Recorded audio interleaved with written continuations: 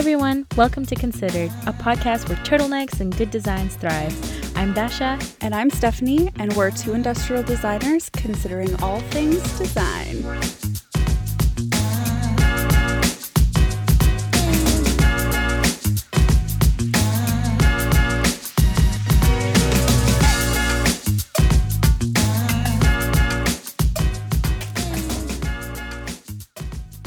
Hello everyone, welcome back to another episode of Considered. Today on the podcast, we wanted to do the Industrial Design 7-question challenge. So this challenge originated with Jimmy's Design and Design Plus Morna over on YouTube. However, we want to bring it to the podcast. And we're going to dive into our answers, give a perspective of our newly graduated industrial designers here in Edmonton, Alberta, Canada. So before we get into it, Dasha, how are you? I am pretty good, Steph. I'm actually better than good. The other day, I snapped and decided to buy... She snapped everyone. A brand new laptop, a MacBook Pro 2020. Let me tell you how it went, right? So... I'm graduated, right? And I'm trying to find a job. I'm trying to build a portfolio, yada, yada, yada. I'm trying to get, all my programs to work and everything. And right now I'm actually trying to go into the more UX, UI design route at first, just to get my foot in the door at first.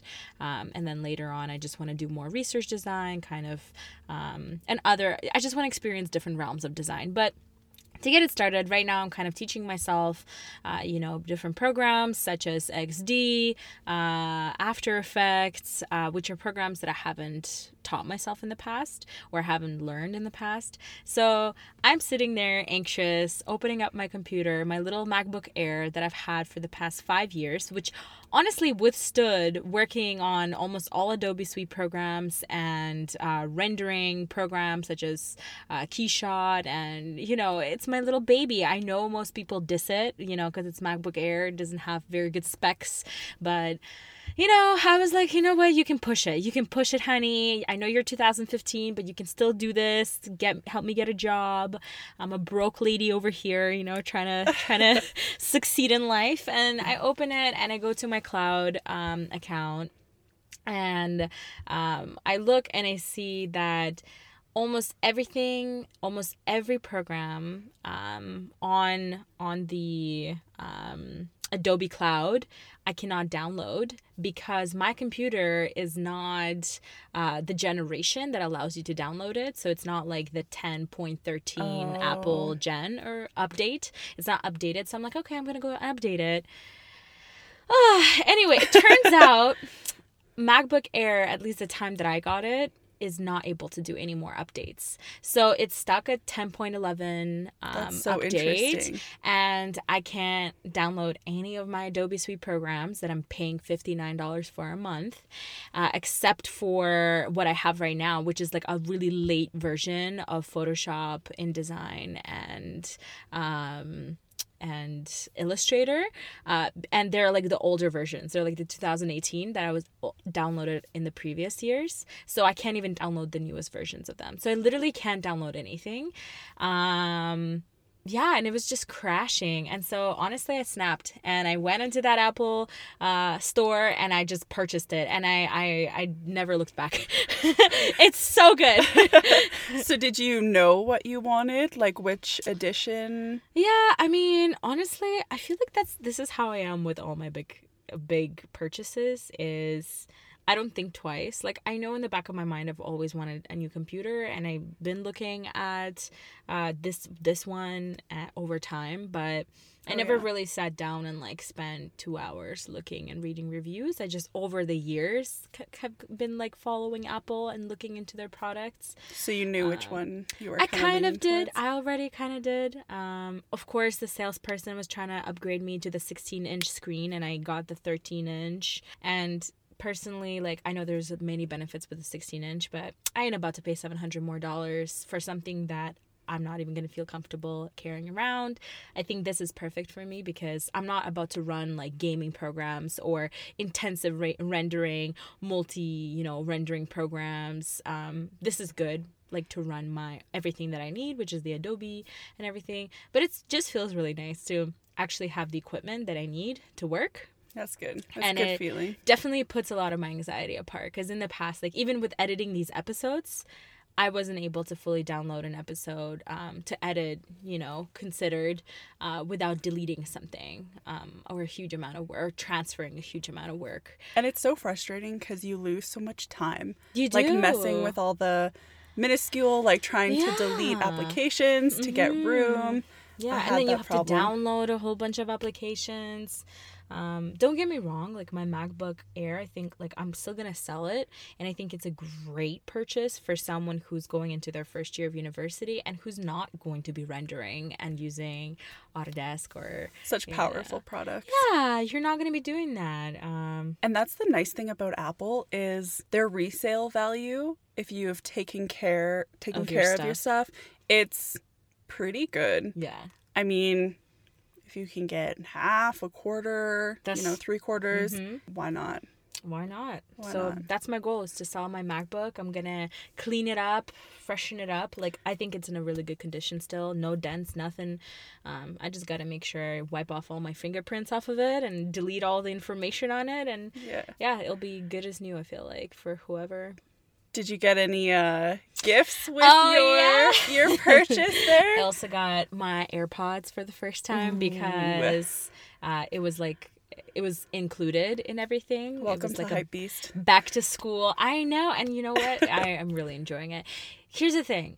I was really pissed off at Apple for making the decision. I don't know why they made it. They keep wanting you to buy stuff, right? And it's smart. But the fact that you can't plug in regular Apple earphones into the devices that you own, like my new MacBook, I won't be able to plug my regular earphones into them, or maybe my iPad doesn't even have a hole in it to plug headphones into. So the fact that you actually need this type of like wireless headphone, it's annoying, but it's good when you have it because you're literally able to connect to all your devices and listen to whatever you want, which is great. And it's been really nice. I'm too nervous to go jogging with it, though. I'm not going to lie. Like, I don't want it to, like, drop or do outdoor stairs and exercise with it. But I heard really good, like, reviews about doing exercises with them, too. So yeah, they're pretty good. Yeah, it's interesting, Apple, with their intent to make things obsolete. Mm-hmm. I didn't notice that the iPad didn't have the aux output. You don't notice until you trying to find it. That's so interesting. Yeah. Well, that's good you got the AirPods. I got a pair back in February. Yeah. And I do use them when I go for runs or jogs. And I have the Pro version, and my only flaw is if you're running and your ears get a little bit of sweaty, like a little bit of sweat, they pop out. You can like start to feel them kind of come out, which is kind of annoying. That is annoying. And I've dropped mine once, now a little scuff, but other than that, pretty good. Pretty good. Yeah. Welcome to the AirPod Hypebeast Club. Mode. Yeah, you're ready. It is nice though. Honestly, I love Apple, and the reason why their products are so great is because of industrial designers. Let's be real here. Oh yeah. Which, speaking of industrial designers, as Steph has already introduced, we're gonna be doing the Industrial Design 7-question challenge. I think we should just get right into it. Let's do it and give our fresh-faced designer perspective. It'll be really exciting to see what other perspectives there are. We already saw, Sam Does Design did one, Jimmy's Design did one, Design Plus Morna did one, and a whole bunch of other designers in US did a lot of stuff. So it'll be really interesting to see what the local Canadian community as well as the Albertan community has to say. So hopefully at the end of this we'll tag someone. And yeah. Pass the torch along. Pass the torch along to one of our local industrial designers. Yeah, and industrial design firms. So question 1, Steph. Industrial design is fairly uncommon field. How did you discover it? Alrighty. So I think it kind of industrial design came to me when I was thinking about what I wanted to take in school. And as I said in a previous episode, I think our first one, I was really into cars at the time. So I did know about car design. And I kind of found out that U of A had the industrial design program that could act kind of as a bridge into car design. There's actually no car design schools here in Edmonton or actually in Canada. I think there might be one in Ontario, but I think it's like a 2-year program. I don't really know, but nothing that was practical given my situation. So I actually knew at the time my brother-in-law's dad knew about the industrial design program, and he knew that they did a project way back in the day with Ford, and they designed kind of like a prototype concept car. So that's where I first learned about the industrial design program. Cool. But when I got in, I don't think they were doing that project anymore. Yeah, that's kind of how I found out about industrial design. How about you, Dash? Yeah, as well as we've mentioned in our previous episode 1, our intro episode, we kind of talked a little bit about this question actually. My main inspiration was my grandpa, who back in the day of the Cold War, I'm Ukrainian, so he lived in Ukraine, Kiev, and he was basically an inventor. His title was an inventor, but really I feel like it was kind of an engineer slash industrial designer. And what he did is he designed lighting for any space launches of any sort of missiles or new inventions that would be launched during the space race in the Cold War. So he was a really cool dude who really inspired me to do something within the realm of design or engineering. I definitely think I took a lot from him. But I think like if I took this question quite literally, I really discovered it with my brother helping me find something to do after high school. Like I honestly had no clue. I've never heard of industrial design until I had to look at what I'm going to do after high school and what university careers I wanted to pursue. And it's ironic because my brother, out of all the people who is quite against the arts or design today, he actually helped me find industrial design. I think the engineering route really caught his attention. So he thought, she'll go into this and maybe later transition into engineering. Oh, yeah. But now he's quite dissful in my design career. That's another topic though. But yeah, he helped me kind of find that information, and quite honest, I'm not even gonna lie, I went into it without knowing much about it. I just kind of dove into it. First year, I thought I knew what it was, but I really didn't. Second year, I started to think I knew what it was, but I really didn't. Third, and we really have an entire episode on this again coming up about our university experience, but really, I would say I had no clue what it was about up until I really was in it, and thank God I loved it. Yeah, definitely. Yeah, I would say, but I truly didn't discover it. Like if we really talked about it, discovering it, I didn't discover it until I was in my 3rd year of design, and I realized that industrial design is more than just, manufacturing products. It's about the impact that it can make on a person's life. And on a user's life. So that's, I think, when I really discovered it and started to really understand what it was. But yeah. Oh, that's awesome. Okay, question number 2. How do you explain your job to those who don't know about industrial design? Well, first I asked them, do they have 2 hours? Oh my God, this is a hard one. Because, even though I am a technically classically trained industrial designer, I learned more than that in my degree. I definitely got the experience to learn, research design, user experience design, social design, visual communication design. You get exposed to so much that it's kind of hard to, especially right now, that it's kind of hard to just be like, oh, this is exactly what it is. But I would say in a classical definition, industrial designer is someone that designs the overall appearance and experience of using a particular product in a way that can be manufactured on an industry level. So I always give the example of Apple products, actually, because the industrial designers work hand in hand with engineers and marketers to create products that look, feel, and interact like no other product out there.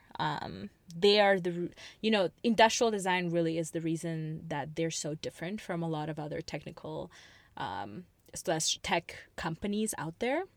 And I think people are slowly starting to realize, like other companies like Google and Facebook are slowly starting to realize about, what kind of sets Apple apart. And they're starting to include more industrial designers within their processes of development.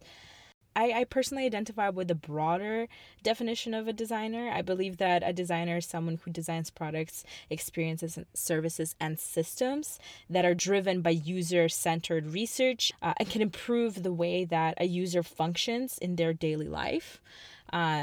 So this is important because nowadays industrial designer must concern themselves not only with aesthetics of a product or the manufacturability, but with how a product will fit into the overall lifestyle of the user and how their interaction with the product can shift their daily routines.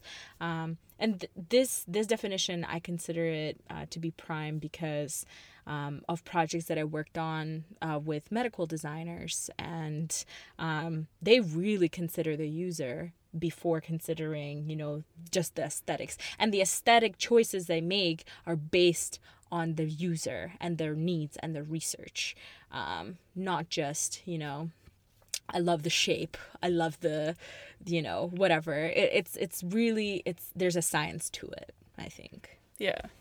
What about you, Steph? Yeah, I think this one's a really tough question. I always say, like, design can consist of so many things. Mm-hmm. And I find something that's helpful for me is using my past projects as examples, mm-hmm. and where I can give, like, those examples where people can kind of contextualize as I explain what I do. Mm-hmm. So, for example, this past Christmas, I was talking to my brother's girlfriend, mm-hmm. and she was kind of asking, what I'm taking in school, what kind of work am I working on? And she's a nurse at the Stollery. Mm-hmm. So I had a couple projects that were like kind of medical related. So I did this project where it was a pouch for mothers who have just given birth, mm-hmm. Through C-section. Mm-hmm. So I was kind of explaining, we started off with, a problem and there were some limitations. Mm-hmm. We did a lot of like user research and interviews and kind of explaining through my project this human-centered design approach, mm-hmm. and then showed her, an example of what the final product could be. And for her, it was really effective that she was able to use like her knowledge that she knew, mm-hmm. and then kind of see what I did. Mm-hmm. So she's already in that experience, mm-hmm. in that situation, mm-hmm. and she can kind of see how I work in there. True. And I think that's helped when I explain to parents or family members or colleagues or friends. That's a good one. Yeah, just to give an example of just a project you're working on and kind of summarize it better. Because I feel like also the topics of the projects that we work on, especially in school and like the last year, they're very kind of social, medical based. So people can see the value of design, not just in like a marketing manner maybe or an artistic setting, which is what they related to right away. They can see it in a more like scientific way or just like a socially impactful way, which is interesting and can kind of relate to it. It's just a more simple way of doing it, I think. Yeah. And what's great is industrial design is so large and it can be so many things. Yeah. And that's how we were taught. I think when you go out and are working as an industrial designer, I think it's a little bit more product-based, manufacturing-based, mm-hmm. but I still use it as an umbrella term. Mm-hmm. And then I give examples of all the areas that through my mm-hmm. knowledge mm-hmm. I can work in. Yeah. And I think giving those examples really helps them open their eyes to the potential of design too. So I found that to be quite effective. It's true. So question 3, what inspirations have developed your industrial design style? Oh man. Here we go, Steph. So anybody who knows me knows I'm like very philosophical and deep into it. So I'm a really big fan of designers or artists or people in general who really push the boundaries of the ordinary. So what's accepted or what's normalized, in our everyday lives. So I think I'm definitely inspired by Mark Newson. And I think his approach in like constantly pushing the boundaries of what design can be. If you look back at his work, I think he has this very distinct style that separates him and challenges that notion. So I find that super interesting. I'm also inspired by recently here, our Canadian design pal, Karim Rashid. Oh man, Karim. Man. So when it comes to industrial designers in Canada, like he's, I guess like really famous ones, he's like the most prominent. And I had to do this project when we were doing, I think it was like learning about Canadian designers, but it was more visual communication design. But I was like, no, I need to do Karim Rashid. I'm an industrial designer. He needs to be talked about. So, his work, again, just like spreads out across many different disciplines. His like democratic design, his like organic forms, lots of color. I think it's really inspired what I'm kind of interested in. It's also very artistic, I would say, for sure. Like a lot of sculptural elements in a lot of pow type of work. Like it will stun you. It has this like vibrating like sense, organic, fluid. If you ever have a chance to read, listen to him talk, he is quite interesting. But finally, I'd say my dude is Virgil Abloh. He's like my guy. I think he's more of a modern day designer that I really appreciate. I mentioned before that I traveled to Chicago last summer to see his Figures of Speech exhibition. And everything he did was just like, I think I spent like 4 hours in the museum, and everything just was like so cool. So I think he has a really unique approach where he has all these like cultural undertones that just make sense. He disseminates things and then alters them to give them a new modern meaning, which I think is really cool. In all, I think I have, in terms of my style, I'm really interested in people who do like very different avant-garde designs and who also work in multiple areas. They're not just specifically product, or they're not specifically furniture. They're not specialized in one particular thing. That's so cool. I'd say for me, one of the people who we're going to discuss actually on another episode, and with who I'm really interested in, is Don Norman. And I think it's his writing, his whole theory behind design, whether he's talking about, the design of everyday things, the book, which will be in our book club discussion. You guys should tune in. Or him talking about the emotional design aspect and his writings on that.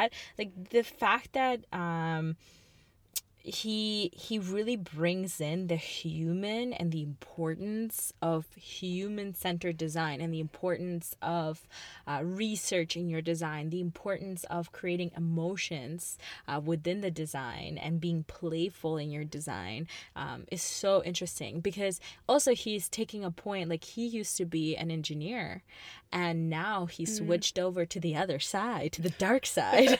And so he also has a really fantastic way of kind of separating the two, and really he pumps up industrial designers, I think, in a way, because he really shows them. I think a lot of times industrial designers can can be, you know, a lot of engineers won't necessarily understand what we do or won't fully value sometimes the work that we do. Not everyone. At least that's I've noticed in our experiences, it's how it is sometimes, and in the experiences of our professors and some professionals that we worked with before.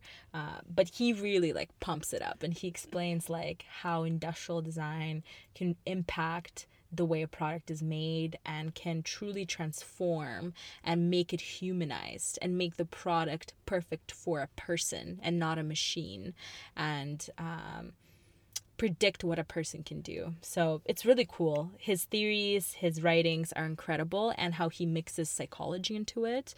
I really love his writings. So the other person though that I really enjoy is Naoto Fukasawa, who is a Japanese designer whose work spans from furniture to electronics to architecture and more. And he worked for a huge array of brands, you know, starting with IDEO and actually moving IDEO to Japan, you know, opening up his own company eventually. Man, he is a genius. Like, if you look at his line of products, and it's so beautiful because it's minimalist, it's intentional. Like, every single product he designs is so intentional, I feel like. And whatever furniture that he has, whatever product he has, really fits into the environment that he imagines it to be in. It's really, again, humanized. The theory that I really like that he focuses on, and the thing that really inspires me, is he strongly believes in the idea that the impetus for design is found in people's unconscious behavior. So he actually named that, you know, without thought, quote unquote. That's his like strategy. Yeah. So the idea that, and it's very kind of UX based, user based kind of thought too. Like the idea that, you know, when you're unconsciously thinking of something, of doing something, then the design is working really well. Like if you're unconsciously doing it without even needing an explanation of how to do something, then it's working really well. And that's something that Don Norman speaks about as well when it comes to affordances and signifiers, which probably maybe is influenced from Don. I don't know, maybe. But yeah, that's interesting that you said that. Yeah, just the idea. And that's what I'm also learning right now. Like, as I said, like I'm kind of transitioning into UX UI field just to get my foot in the door a little bit more. And I'm learning so much about micro interactions that really take a digital product from something that's just, you know, an app to something that's very like human centered app, like literally makes it feel like it's for that particular user group and really personalizes it. Yeah, really cool stuff. Oh, that's awesome. Alrighty, so question number 4. Which company would you love to design a product for? So I can dive right on into that. I definitely would love to design products in a studio like Frog or IDEO. That's like the dream. The goal within the next year or so. But in terms of specific companies, I would love to design products, I think, for a fashion brand, and maybe come out with a line of black turtlenecks. Oh my gosh. Here we go. Your dreams will come true. It's well thought out. I see it. But yeah, I think like Doc Marten would be a cool company to have a design for. Honestly, like as I talked about with like the previous question, I know I want to design in a multitude of fields, but I think fashion could be cool within the next, you know, couple years. But yeah, I'd take up the opportunity to design for, you know, any company really. Apple, Nike would be super cool. But I think it'd also be cool to design for myself, like my own brand. Yeah, so eventually. My own product line. I think that would be, yeah. That would be incredible. Probably number 1, but that's a little bit down the future. But how about you? Yeah, I think I mean, man, Frog and IDEO would be incredible to work for. Frog or IDEO. I think that's my plan as well. Is I want to get started off with really going into UX UI, because there's a huge array of jobs right now for that, and there's a huge path for it.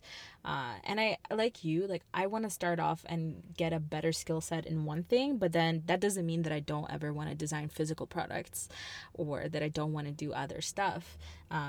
I think companies like Frog, IDEO, Apple, they really allow industrial designers or designers in general to not just focus on, like they allow them to be not incredibly specialized, but they allow them to have a much broader perspective in their products and their projects that they're working on. Yeah, so I think that's definitely something that I wanna do. The most important thing for me is to do research-driven design. That's something that I'm really passionate about. I love collecting research. I love being around, various users and really humanizing the design. So those companies are fantastic at doing that. And it would be an honor to work for a company like that for sure. Yeah. It's so cool how Frog or IDEO, like they're not general to one type of design, like social design. IDEO has that, like I did a paper on, I think their toilet design in, I think it was Uganda. But then at the same time, they're designing products for companies and local governments. Yep. So, yeah, I think that's such a range, you know? Yeah, it's never a dull moment, I feel. Absolutely. So if we have any frogs listening or any people from IDEO, give us a job. Guys hiring, hit us up. Hit us up. You can send us an email at consideredpodcast@gmail.com. Or we'll send you an email. Yeah. We'll stalk you on LinkedIn. Yeah. But not that we don't do that right now. That's fine. That's how you get the jobs. But in all seriousness, yeah, definitely would be the goal. Mm-hmm. Short-term goal, for sure. Long-term goal, too, in a way. Yeah. Question number 6. What do you dislike most about industrial design? Dasha, let's hear it. Oh. Nothing.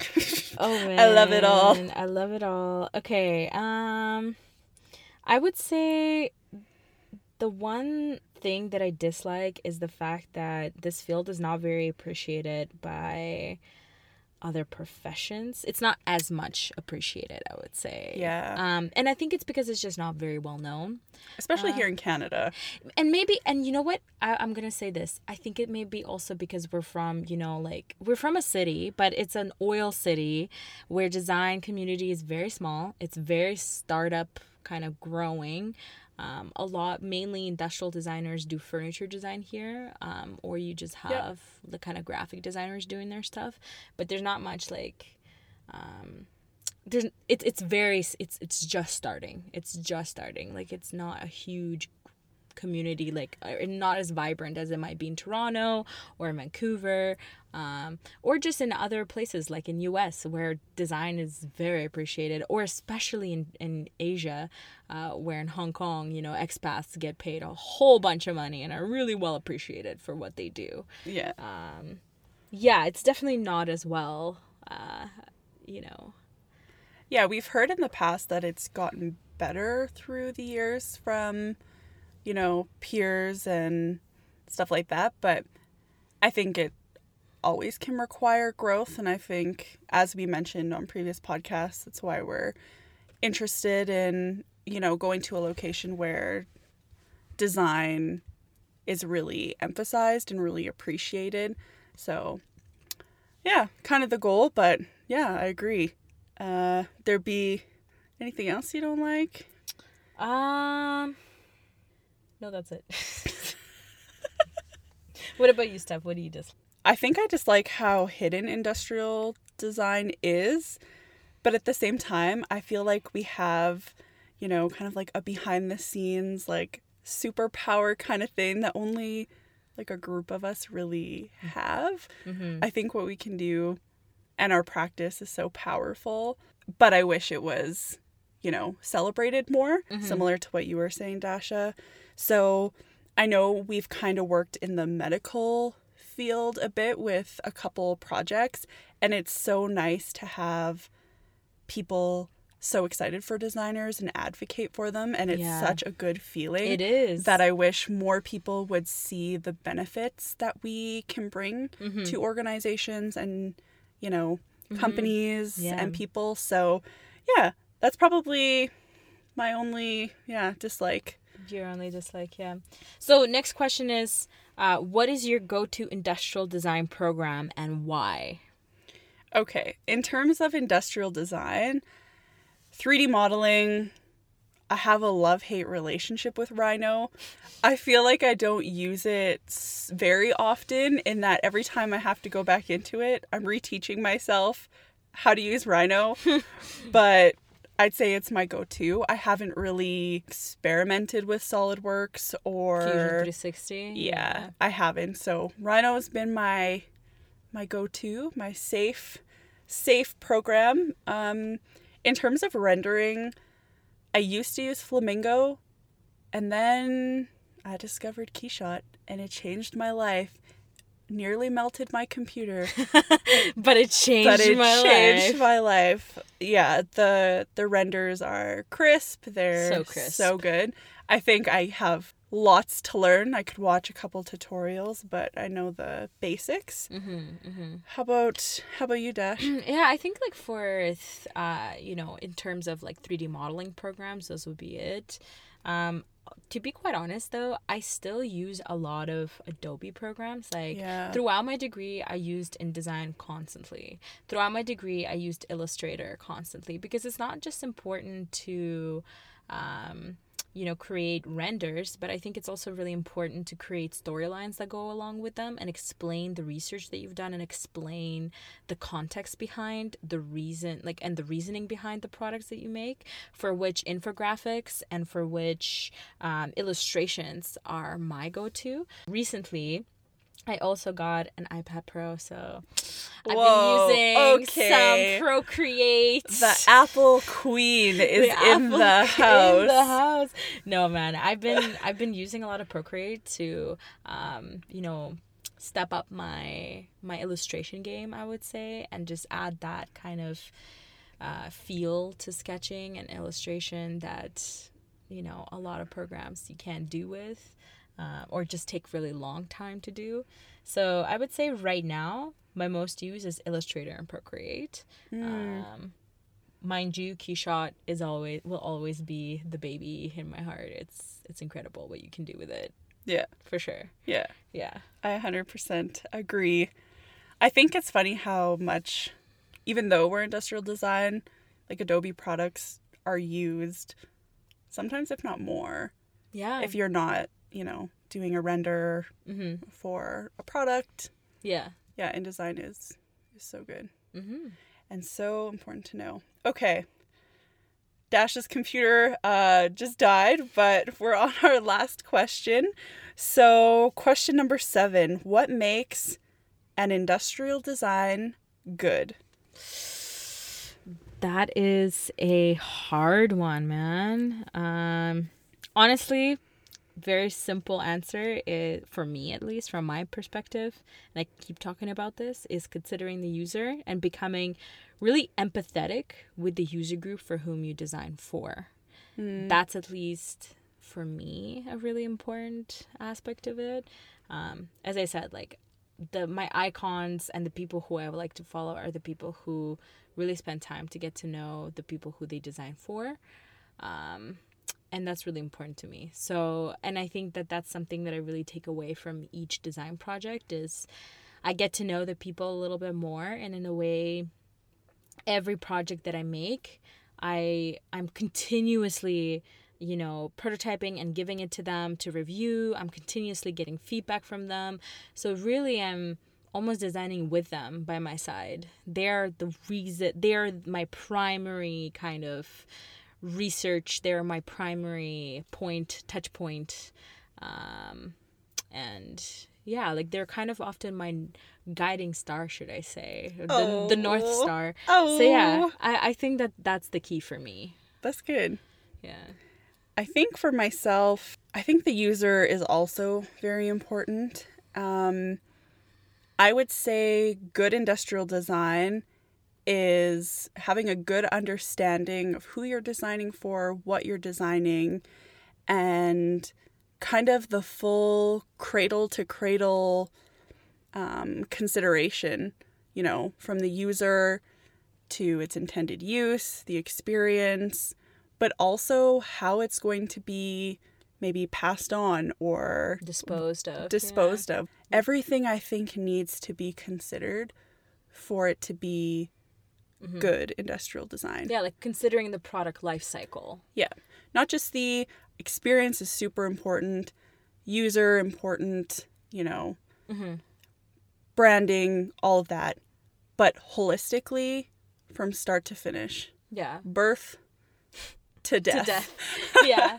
Yeah, and I think that's a lot of designers right now. That's their focus, right? Is how can we design something that will be, you know, that will reverse the effects that unfortunately industrial design have had in the previous years on the earth. Because in the past, and you know, we'll also cover potential podcast episode, is in the past there's been a lot of like devastating effects on the environment and climate change, and it's because of industrial design. It's because of engineering, and a lot of these things happen because of us, unfortunately, because we didn't consider all the things that could happen with a particular product. Definitely cradle to cradle design is really important, or at least the consideration of it. I know there's a couple of companies right now. I think there's a rug company out there that does 100% cradle to cradle design. I think they're the first ones to do from scratch to finish 100% cradle to cradle, because I think they're one of the biggest industrial polluters out there right now in terms of like in the dumpster piles are actually like old rugs and old carpets that people have been throwing out. So this company is like redoing the way that they do it, and they break it down to the element of the fibers and restart it. So I know this because I wrote a paper on this in my class. You're well versed on the cradle to cradle theory. Cradle to cradle design. But it'll be really cool to actually interview. I think we should dedicate a couple of episodes to this. Like I know we have a professor who's really passionate about product life cycle and sustainable design, and I also know that there's an incredible book that we should read for our book club. So yeah, definitely keep on tuning in to listen to that. No, it'll be a good discussion for sure. Alrighty. Anything else? Did we answer all the questions? Did we get them right? That is the challenge. I think we should remember that next time you design and we design, we need to be helpful, be thoughtful, and be considerate.